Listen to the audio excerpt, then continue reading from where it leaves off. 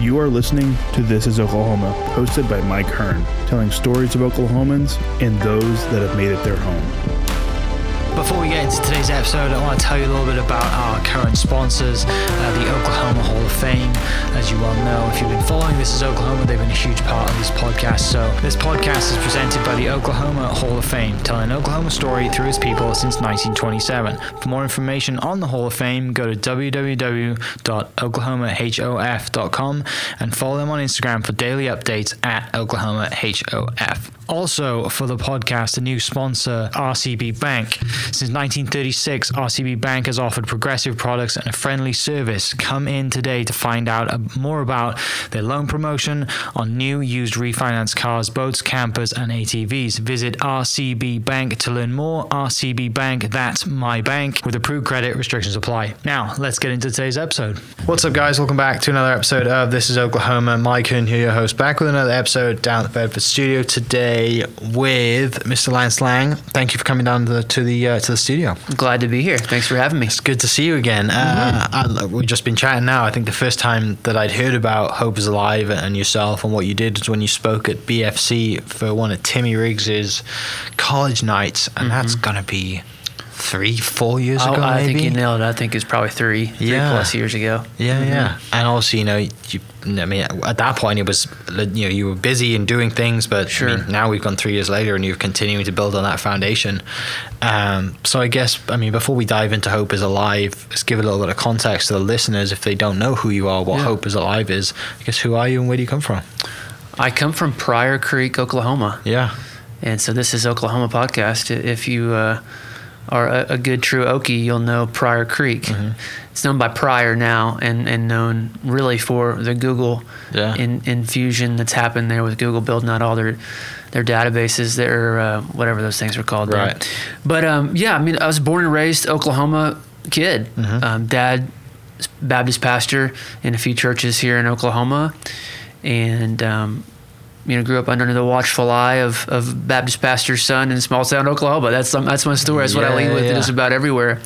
And it made my way to Oklahoma City in my mid-20s through some family and business connections. But in the past 10 years, I started Hope is Alive, got clean and sober just over 10 years ago, and really just been kind of chasing after this mission to radically change other people's lives and to be a part of the story that I believe God has for all of us. That's one of purpose and hope and a future, and that's just what I'm passionate about is watching other people set free, just like I was. Yeah.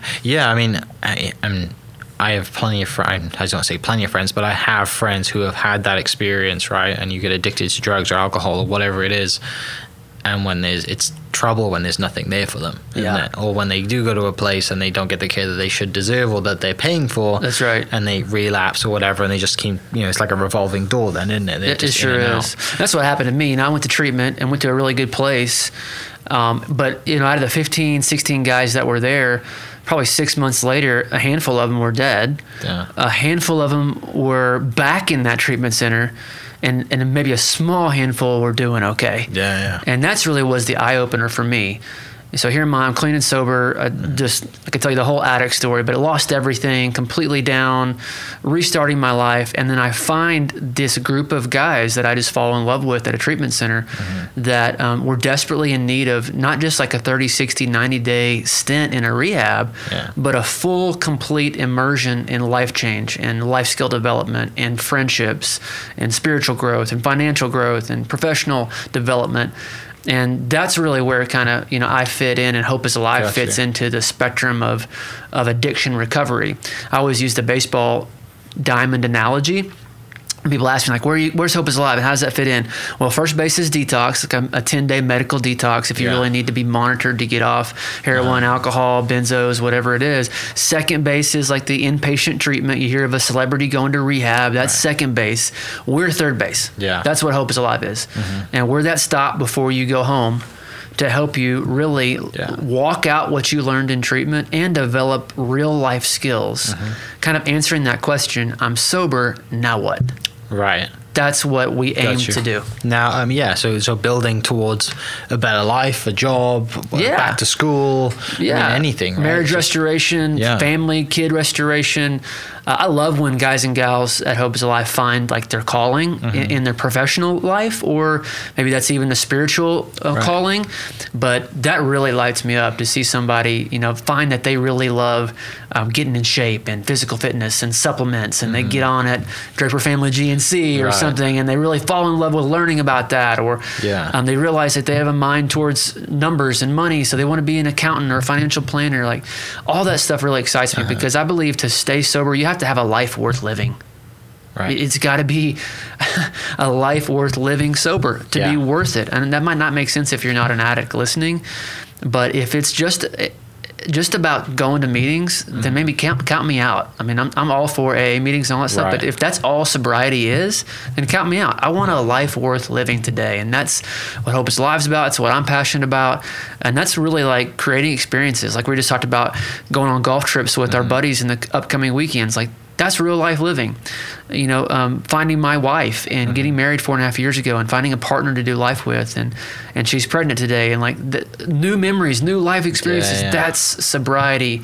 That's what this thing is all about for me, and that's what gets me fired up. Yeah, it's and you're dealing, like I said, you're dealing with addicts, right? You're dealing with people who have addictive personalities, and they've taken a wrong turn and it's led down this road. It's finding something that gets them addicted to something good. Yes, like I said, fitness, finance, numbers, whatever they're passionate about. Totally. And it's something that like I wouldn't say I have a super addictive personality, but when you talk fitness, like I have to set myself a goal, because I'm not committing to it. Yeah. Right? And it's probably the same with certain other things as well. You see yourself and you build a vision, and then you put a plan together and say, I'm going to get to this destination. That's right. Or whether it's a marathon or an Ironman or getting a job or building a business. Yeah, breaking 90 or 80 on the golf course, whatever it is. 100%. And to me, what's the secret sauce of Hope is Alive, and I really believe maybe the platform that I want to stand on highest is that of community. Because all the things that you just said really aren't possible without a community of people around you.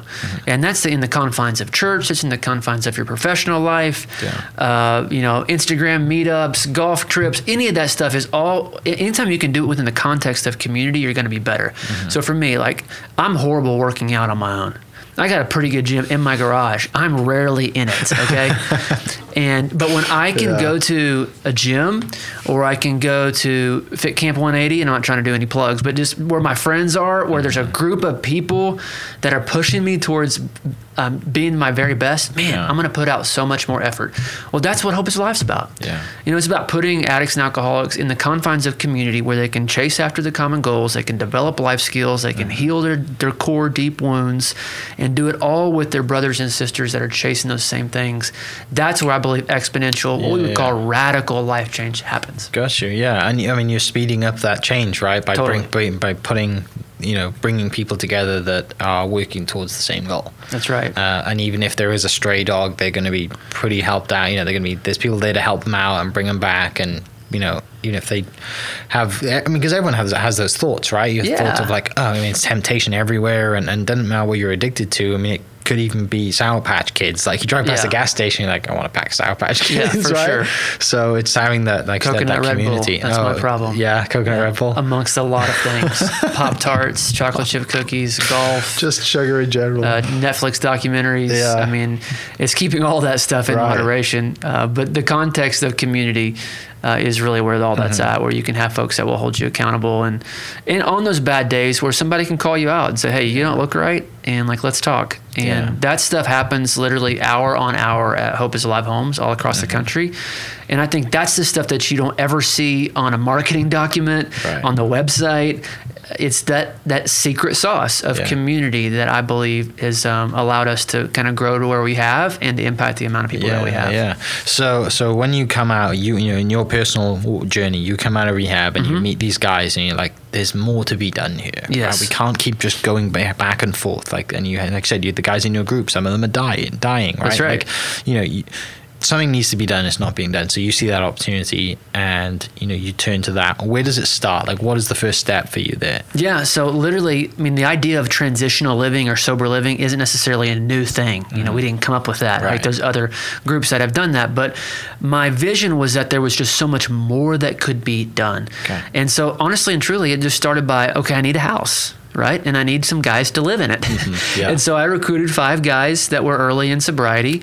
My sponsor in the 12-step meetings I go to found a house for me that I could lease to purchase because I had no money. I was early in sobriety. No bank would give me anything. I tried. So I had to lease to purchase the home here in Oklahoma City in a pretty familiar neighborhood. And I invited those 5 guys to move in once the guy gave me the lease. Yeah. And that guy, changed my life, and he changed so many other people's lives because he said yes. And so we just started with a normal home in a normal neighborhood with 5 guys and me.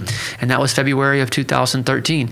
And I had some context or some guidelines for what I wanted the program to look like. Yeah. But just like when you're starting a business or you're starting this podcast, you really just get started and it kind of comes together as you go. You learn as you go. And, I knew I wanted to start a nonprofit, but I literally went to Barnes & Noble and bought Nonprofits for Dummies. I had no idea what it meant to run a nonprofit. All I knew is, hey, if it's a nonprofit, people can give us money. And that's like as far as I knew. I didn't even understand how that worked. Write it off on their taxes. Yeah, exactly. It's just what everybody kind of loosely understands about it. And so, things just took off. I moved into the house with the guys. And really, we just began to do life together. It's kind of a common phrase, but that's really what we did. Right. A lot of us worked together. We worked out together. We went to the movies on the weekends. We went to the fair. We went ski trips. We just did life together for about a year. And we began to have some success, and people started calling, basically, men and families that were in treatment centers that were needing that next step. Yeah. And we kind of began to realize maybe we have something here, and maybe this long-term model that we had, which was kind of a different disruptive force in the sober living community. We were having guys stay for years. And that was earth-shattering. How are these people staying so long? Well, we were creating a culture where they wanted to stay, where their lives were changing, and they realized it was much better to be in the home than to be separate from that. And so 1 home grew to 2, grew to 3, and I can tell you the whole story, but kind of where we are today, there's 21 homes in 7 cities, in 4 states, and 203 residents as of this morning. So that's just over 8 years. 8 years. Pretty incredible what a lot of people in Oklahoma specifically have helped to fund, and a God that loves to tell comeback stories. Yeah, no doubt. That's so good. So those, you stay for a year, right? You're in that house for a year, and you're with those 5 guys. And because people are seeing the change, and I'm sure the community is probably a tight-knit community anyway, right? So you're always in touch with people who are in treatment. All the time. So you build that referral network. Absolutely. So they see that you're doing great work, right? It only works if you succeed and if the 100%. People in that original house succeed, because if they don't, the referrals aren't going to come. Absolutely. They're like, oh, okay, we might as well bring them back to what we're doing now. Yeah. Everybody wants to refer, pass on, word of mouth, something that's successful, something that's going well. And so the sheer fact that the guys early on were staying was a good sign, right? And so we began to talk to facilities, and I began to realize, okay, how this works when an individual is at a treatment center or rehab, then they need to start looking for that next step. And so I kind of began to put my marketing hat back on and kind of realizing, okay, we want to fill this home and other homes, and we need to start working with these facilities. And then I kind of realized too, and I think we were a little ahead of the curve on this is the power of social media. Yeah. And so we were some of the first groups across the country doing before and after pictures, or really telling our stories about addiction before a lot of people are. Nowadays, all kind of junks on social media. Right. 8 years ago, it really wasn't the case. 7 years ago. And we even had some pushback, like this is a program of anonymity and we're supposed to be anonymous. And hey, I get that if that's your vibe. But for me, it was like, let's be as public with our stories as possible so that we can have the most social accountability that we can have. I want everybody to know my junk. That's why I've written 5 books. Like I want, the more you know, the more you can help me. Right. Is my philosophy. Yeah. Now, not everybody's wired that way. I get it. But that was kind of the culture and the vibe early on at Hope is Alive is let's be disruptive in this space. And not only are they going to be in beautiful homes, are they going to stay a year to 18 months, are they going to have incredible opportunities they wouldn't have anywhere else, we're going to talk about it socially. Yeah. And I think that was really attractive to people. And then what I learned kind of low-key for the marketers out there as well is I learned who was really calling us, who was buying my books, who was messaging us on Facebook and Instagram or whatever else, it was always moms. Really? Well, think about it. Who's calling when the kid is in trouble? Dad's at work or whatever. Yeah, who's looking for help? It's always moms. Yeah. And so we really began to realize that if we wanted to help as many people as we could, which is the mission, sure, of course, then we want to make sure that we're talking to, working with moms and parents and those that love addicts, and those that are connected to churches that are supporting us and that are trying to find ways to help people. And so that's when we began to start Finding Hope support groups, which is a huge part of Hope is Alive. And there's 35 different support groups in 7 states now in 2 languages. Over 500 people are attending these support groups across the country every single month. Yeah. And those are all moms and dads and grandparents and brothers and sisters of addicts and alcoholics. And these are in person Totally. groups, right? Now they just are. Social media. Now they're in person because people are meeting up and putting faces, absolutely. and building we real pivoted relationships. online during COVID, but no, it's 100% back to being in person. And you can find out all that at findinghope.today if you're listening and you love an addict and you're needing help and hope. We're not only serving the addicts, but we're serving the family members as well. And most of the time, that's who the first point of contact is. Yeah. How do I help my son? I can tell he's struggling. He just got a DUI. He got picked up a possession charge. Right. My Struggling daughter's to speak to him because he won't talk to anyone. he's stealing stuff from us. And so we really began to have this focus on how can we educate and heal the family. And we believe that if we can do that, then the addict will come right behind them, and we can support and help them too. Yeah, I mean, you made a good point. Like, most people don't even think about the family. They think about the addict first, but obviously the family is being affected, probably the ripple effects, right, of that destruction or whatever happens. And, thankfully you guys are there before it gets really bad, and they're at a funeral for that person. Absolutely. Right? It's the forgotten population of this kind of epidemic, this opioid epidemic that's been on the cover of the papers and lawsuits and all that.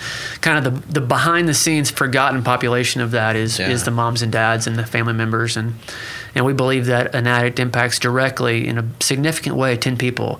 But on the flip side of that, when they cross that step of into recovery, they impact those same people in a different direction. And so that's what we're trying to do. And like you said, everyone loves a comeback story, right? Everyone loves to see the before and after. That's right. The power of social media, and you can see it, but when you really know that person and you went to high school with them and you saw their down spiral, and you see them, 3 or 4 years later, and they're a manager at a store now, or they've got a really good job, or they're the business owner, whatever it is, like that. It just proves everything, doesn't it? It's not like well, clearly something has happened. You've made a huge transformation, and the teach me kind of thing, right? Because even if that person is not an addict and hasn't had trouble like being addictive and with drugs or whatever it is they're addicted to, we all have doubts, right? We're all mentally going through something anyway. So even though it hasn't been that bad, you can still help people who aren't technically addicts, in the medical sense, right? Yeah. But we struggle with things every day. I hope we're inspiring hope. At the end of the day, if you're following us on social media, if you know about Hope is Alive, I hope that you at least are inspired by the visual changes that you're seeing in those before and after pictures, and knowing that every physical change is first manifested on the inside. And so all that change happens inside before it's evidenced outside. And to your point, I hope that's proof of the product, proof of the program, that what we're doing on the inside, which is, I got to give props and a shout out to my wife, Allison Lang, because she really wrote all of our program. Not really, she did all of our program, and kind of the wizard behind everything that's happening on the inside.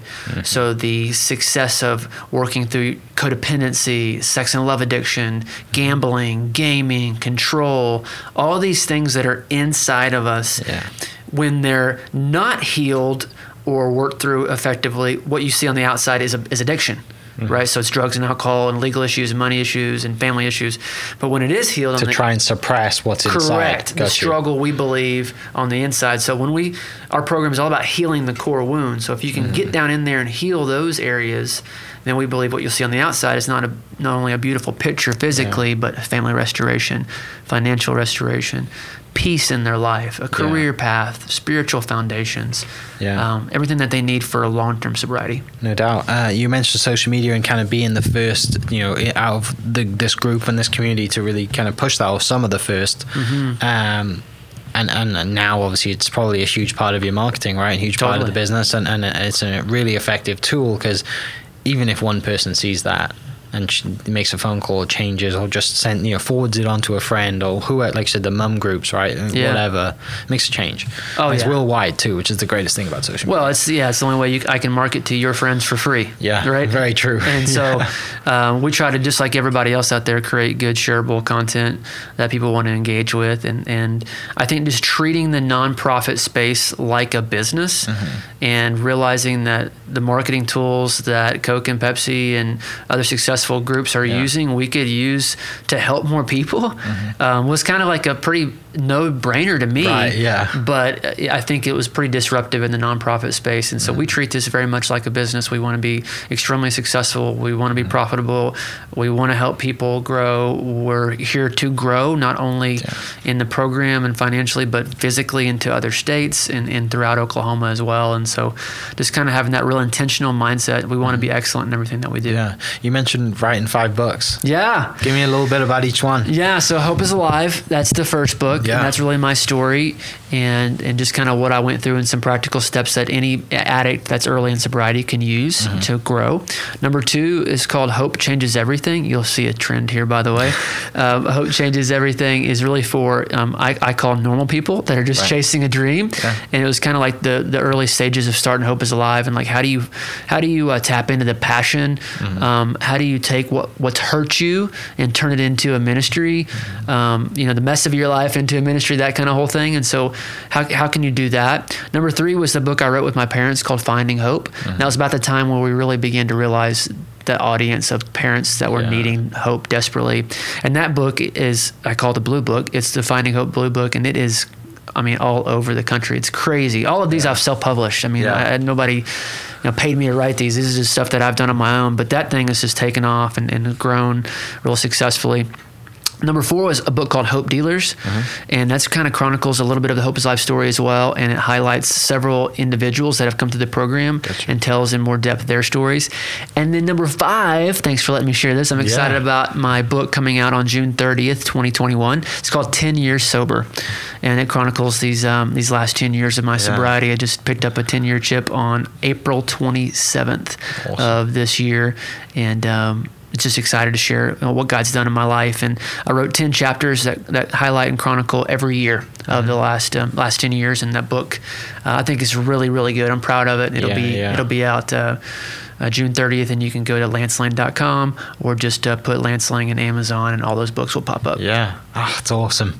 I'm sure Mom and Dad are super proud of you as well. Yeah, I'm sure they are. I'm a workaholic. I've made this thing my life, and so I think they probably would tell me to have boundaries with what this thing has done. But I believe ultimately they're proud. I'm sure they are. I hope they are. Yeah. I'm about to go hang out with them in about 30 minutes, so I hope that they're proud. But from where I was, and I just use me as an example of hundreds of other people.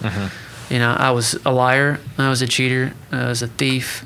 I was a tornado of destruction. Everywhere I went, people just were sick and tired of me, and I had put them through hell and back. And my wife, I put her through so much as well. And so I hope on this side of things, I make them smile a little bit more than I used to. Yeah, definitely. So you mentioned obviously growing up a pastor's kid, and we're in Oklahoma, so there's plenty of people who can relate to that. Do you get a lot of? We're in Oklahoma. That religion is big. It is in everyone's life here. Even if you're not religious, it's part of your life. 100%. How has that been? When you were going through addiction, were you struggling with faith as well? Like how, and then I guess now you can use that experience, right? But totally, and I there's all these cliche stories of like, the pastor's kid's always the one that's like a tornado or whatever, or it's just like they've been fighting or they've been under certain pressures growing up, right? Because their dad or mum or whatever's in the church, and they're actually like more of like the rebellious one, right? But what is that like in real life? Because everyone hears the cliches or whatever, but what is that being like when you're going through that and then helping others who are going through that as well? I think for me, just like anybody growing up with somebody that's either successful or in the public eye or really kind of owns their trade or trait, it just feels like it's naturally passed on to you whether you have a choice or not. So for me, church, faith, Christianity was like, this is yours. You have to have this. and you're going to have it our way, which is absolutely nothing wrong with that. And as a parent, that's probably what everybody would do, probably what I'll do. Right. But as a PK, pastor's kid in a small town, it kind of was like, this is the way that it's going to be. And I'm just kind of a rebellious dude at the end of the day. And so when I began to have my own choice, it was kind of like, in a nice way, Yeah. I'm going to go do my own deal. At the same time I was feeling rebellious, I started smoking weed. Okay. And so then I'm like, oh, I like this. And it changes the way that I feel. And I feel like I'm myself, like I'm comfortable in my own skin for the first time. And then you start traveling down that road, and then you run into other users and addicts and people, and that just takes you further and further. And that's how addiction works. Yeah. And so what it was like for me is when I went to treatment, I realized that I could make my faith my own. It could be Lance's, not Wendell's or Pam's. Nothing against theirs, but it could be mine. And I think that's what I try to encourage addicts today. You don't have to believe like Lance Lang or Allie Lang to belong at Hope is Alive. In fact, we want you to come just as you are. Right. But we want you to encounter spirituality and faith at whatever level that is for you, because we believe that that is ultimately what will set you free. So that's what I learned in those 90 days of treatment, and then have walked out these last 10 years, is that I could actually pick up my own faith, pick up my own hope, and make it my own. Now, it's ultimately, coincidentally, ended up looking a whole lot like my mom and dad's. Right. Yeah. But I and a lot of other addicts are not going to be told what to believe, told what to do. We have to walk it out on our own. And so I'm sure it's not too dissimilar to a lot of people's stories and journeys, but that's kind of the way addicts are. And we're a lot alike. We're a very commonly afflicted, commonly expressive, feeling-oriented type of person. And we need to walk things out on our own. And so when I was able to realize where God picked me up out of, what Jesus meant for me, then I was able to make that my own, and that was a game changer. And, you know, at my broken, most rock bottom of places in life, he was still there. And that, I think, was a shift in my mindset. And from there, I was able to kind of open my mind back up to the church and the people of the church, which actually were the ones that hurt me the most in my early 20s with some experiences that I went through. Is there like a strong statistic around certain ages that are more addictive than others? Like when your houses and stuff, is there like a more percentage of 18 to 25-year-olds or what? Like, no, not really. No, there's not. No, I mean, we have folks from all spectrums, from 18 to probably 67 right now. Now, if somebody asks me what's the common demo, I'm going to say 25 to 35. I mean, that's kind of the stock answer for that, and that's just kind of what I know visually. If I ran the numbers, it might be a little bit different, but no, there's really not any common age. You know, we believe that trauma is the trigger for addiction. So kind of there's 5 little stages. You begin experimenting, and then you go to abuse. And then trauma is the trigger that takes you from abuse to like physical connection or being hooked physically to full-blown addiction. And so that trauma can hit anybody at any point in life. It could be something that happened to you as a kid that's really, you know, bad and horrific. It could be moving to a different city as a sophomore in high school. It could be getting a divorce at 37 years old. It could be losing a spouse, like a 67-year-old lady in our home today who lost a spouse later in her 60s. Anytime they could have been abusing, experimenting, and trauma is that trigger that pushes them over the edge, and that could happen anytime in life. Gotcha. Yeah. Mentioning the houses, you know, going from one to, you know, what you mentioned earlier, and across a bunch of states, like, I mean, now you get into the real estate world, right? Now you got to talk about that stuff, and you got to figure that out. I mean, it's its own unintended consequences of growth. All of a sudden, you owning 21 homes, trying to in this market find homes in certain cities. Chaos. The cost of repair and maintenance and upkeep. Having staffing for that. Everything that comes with owning that much property. I mean, I hope I've learned a little bit about it. I certainly didn't anticipate it. I think like a lot of us, you start with the core mission. I just wanted to help people. I just wanted to help people. Just wanted to pass along my story.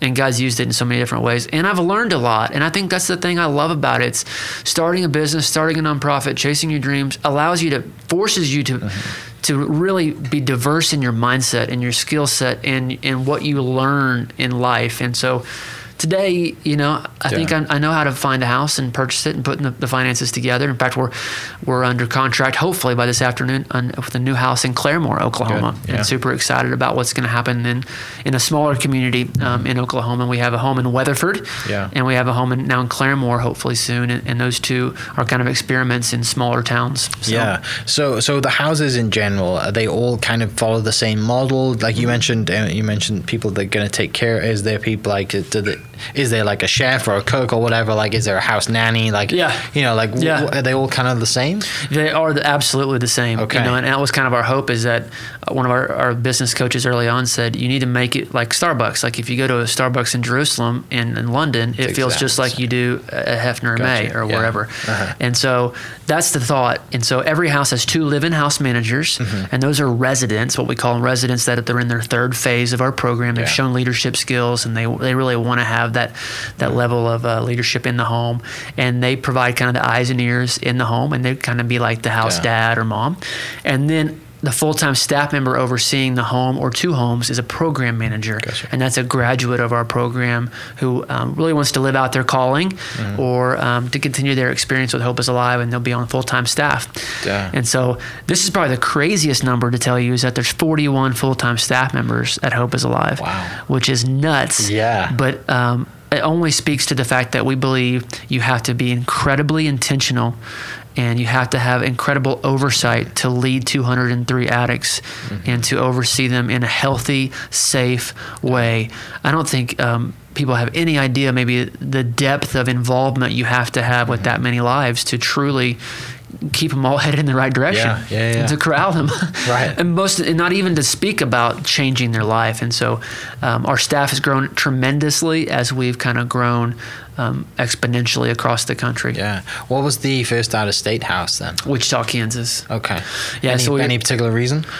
My wife's from there. Okay. So we were in Oklahoma City and grown quite a bit here, and then expanded to Tulsa. Yeah. I'm just naturally, I'm an East Side Oklahoma guy, and so that made a lot of sense.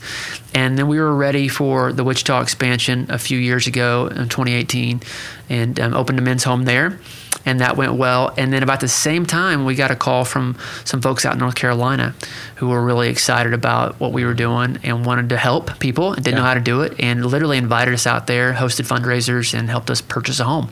Wow. So overnight in the same year, we went from Oklahoma to kind of borderline regional national, just like that. Yeah. And that forced us to learn a whole lot about how to run a business, across the country, and which was a great learning experience. And we love our friends out in North Carolina. And then, so from there, we kind of step back and say, okay, this model works. We can do this really anywhere. We know the need is there all over the country. So how do we do this? And we rolled out to Kansas City, Northwest Arkansas, continued to grow and expand in Oklahoma City, in Wichita, Kansas, and our next stops this year, we believe, are Dallas, Fort Worth, Claremore, like I talked about, and expanding in Kansas City and North Carolina. Yeah, I love it. That's a lot of fun. A lot of fun for sure. You mentioned, before we were recording, you mentioned events and stuff. Obviously, last year we can't, not really tough to have events last year, but this year now things are opening up, and we're pumped. It's good to have planned events. So we're recording end of May, and so June 18th here in Oklahoma City, I believe this will probably be one of the first concert, live events in the city I can think that I've seen so far. And maybe even in the state. And so it's called Night of Hope. It's at Crossings Community Church. Starts at 7:30 that night, and it's featuring recording artist Brandon Lake. And so if you're into Christian music at all, you'll know Brandon. You can Google him or Spotify him or Apple Music him, if you will, and you'll hear all of his songs. He's super popular right now. And Night of Hope is a free event. It's really, we started this about 7 years ago, and it was just to kind of take the mask off addiction, to invite people that were struggling and hurting, and really to invite the community, that anybody needing hope. And man, if there's ever a time that our world's needed some hope and some inspiration, it's now. Right. So I want to invite anybody listening, if you're just needing anything at all to get you pumped up, to get you back excited about life, you need a date night, or specifically if you have somebody that's struggling with addiction or mental health, you're going to want to mark your calendars. June 18th, Night of Hope. Thanks for letting me plug it. You can go to nightofhopeokc.com to find out all about it. Again, completely free. It's just our way to give back to the city. It's at Crossings Community Church. We're expecting a couple thousand people there that night, so we're pumped about it. last year obviously was tough for a lot of people, but mental health was a huge deal last year, you know, and still is. But I mean, it just being stuck at home, not be able to hang out, not be able to see people. I mean, you know, like elderly family or friends or whatever, like everything. Yeah. So, well, I mean, how was that? I mean, how much of an impact, you know, do you guys have last year? And I'm sure your numbers went to, I mean, sadly, probably went up. Right? You're dealing with so many things, and like, you know, what was it like for you last year? Bro, I was struggling. I mean, not to mention those that are in addiction and even had any kind of mental health thing going on. I went through a lot of depression. I was fighting getting out of the house. I was resisting having to comply. And, you know, we were going through, my wife and I, infertility and IVF and different things like that caused us to have to quarantine more. And so I was struggling. So, yeah, so many people have struggled in so many different ways. That's the point. Like, you can never put yourself in somebody's home or in their shoes and understand how the last 18 months of our world, or 15 months or whatever, has dramatically changed everything about who we are and for the rest of our time here, I believe. To your point, we grew tremendously, unfortunately. At the same time, I'm glad we're here for people. Right. Our applications have jumped up. They've quadrupled, especially since January of this year. We're seeing dozens of applications every week. And when you only have a handful of beds open anyway, I mean, it's just like, what do you do? So that's one of the reasons why we've grown as fast as we have. And of course, when we're not the right fit for people, we send them to the right place. But yeah, I think that's why I'm so excited for Night of Hope in this event, is because I think people are desperate for connection. I think they're desperate to get out of the house. I think marriages need date nights. People need something to look forward to. That's hope. Yeah. You know, I'm a kind of guy that needs something to look forward to. And I don't care if that's right, wrong, or indifferent. That's just me. And to me, that's hope. I know something's coming. It's this expectation that something good is coming. And I'm really hoping for our city and our state that Night of Hope, June 18th, will be a night where we can come together as a community to inspire one another, to return back to the things that we so desperately need to stay healthy. Yeah. With you growing that much and not having beds available, does that quite, like, sometimes, you know, you probably think, should we open up a bigger facility? Should we open up a campus or whatever it is? Like, but then I guess you lose that small group community at a house, right? Like, how do you battle that? I mean, just like you in what you're doing, or anybody listening with their business, I think to be good, you have to be selective. You've got to find the sweet spot and serve it really, really, really well. And so we found that. We know the demographic, we know the type of person, we know the types of addictions that we're going to serve incredibly well. And so we have to say no more than we say yes. And we have to just know that the model we found works for us. I've had so many opportunities to buy campuses, churches, camps that weren't working, and turn them into treatment centers or big communities, apartment complexes. And we've said no every time because it's just not the model. We found the model that works for our program. And we believe it's in the confines of the real world house environment, and it provides so many cool therapeutic things. Think about this. What do you do when you have somebody parked behind you in the driveway and you need to go to work before they go to work? Well, that means you have to think ahead the night before. You've got to ask for help and ask Billy or Bobby or Sue to move the car. They have to be willing to get up, go out in the cold, to move the car. All of this is therapeutic. It teaches patience and tolerance and asking for help, giving help. And that's just one example. Think about cooking and sharing food and meetings and cleaning the home and people that aren't like you and smell different and look different and talk different. All that's so therapeutic, I believe, to helping heal somebody. Well, mate, I mean, I'm excited to, you know, see the book's coming out, the event's going to be awesome, and hopefully more events planned this summer as well. For everyone listening, I guess, what's the best place for them to follow you personally, and then obviously Hope is Alive and everything else you're doing there too? I've just rolled out a new website. I'm pumped about it, lancelane.com, so go check it out. And I'm pretty much at Lance Lang on all social media stuff. Hopeisalive.net is where you can go and check out Hope is Alive. If you want to learn more about the homes, where they are, send somebody to the application to apply for a home, donate, any of that stuff's on hopeisalive.net. Also want to plug Finding Hope. If you're a mom or a dad or a spouse of somebody struggling, please go to findinghope.today. You'll find a list of all the meetings here in Oklahoma and beyond. And if you're not quite ready to get out of the house, you can go online as well on Finding Hope. And that's probably plenty for them to chew on for no today. doubt. For everyone listening, I'll post as many as those links as I can remember in the description down below.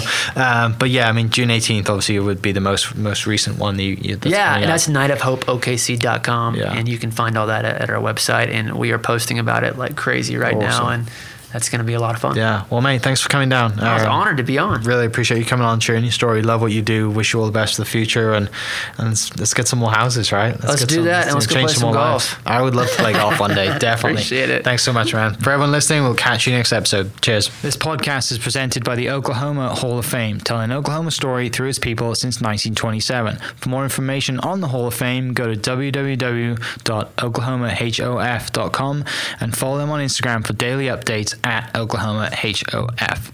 Also, huge shout out to RCB Bank for jumping on board to be a sponsor. RCB Bank's loan promotion is here for a limited time. Head into any of their 40 Oklahoma locations to get as low as 1.79 APR on your next car, boat, camper, or ATV. Apply online at rcbbank.com. RCB Bank, that's my bank. Rate and finance with approved credit. Restrictions apply. And member FDIC. Huge shout out to my sponsors. Thank you for listening. We'll catch you next episode. Cheers.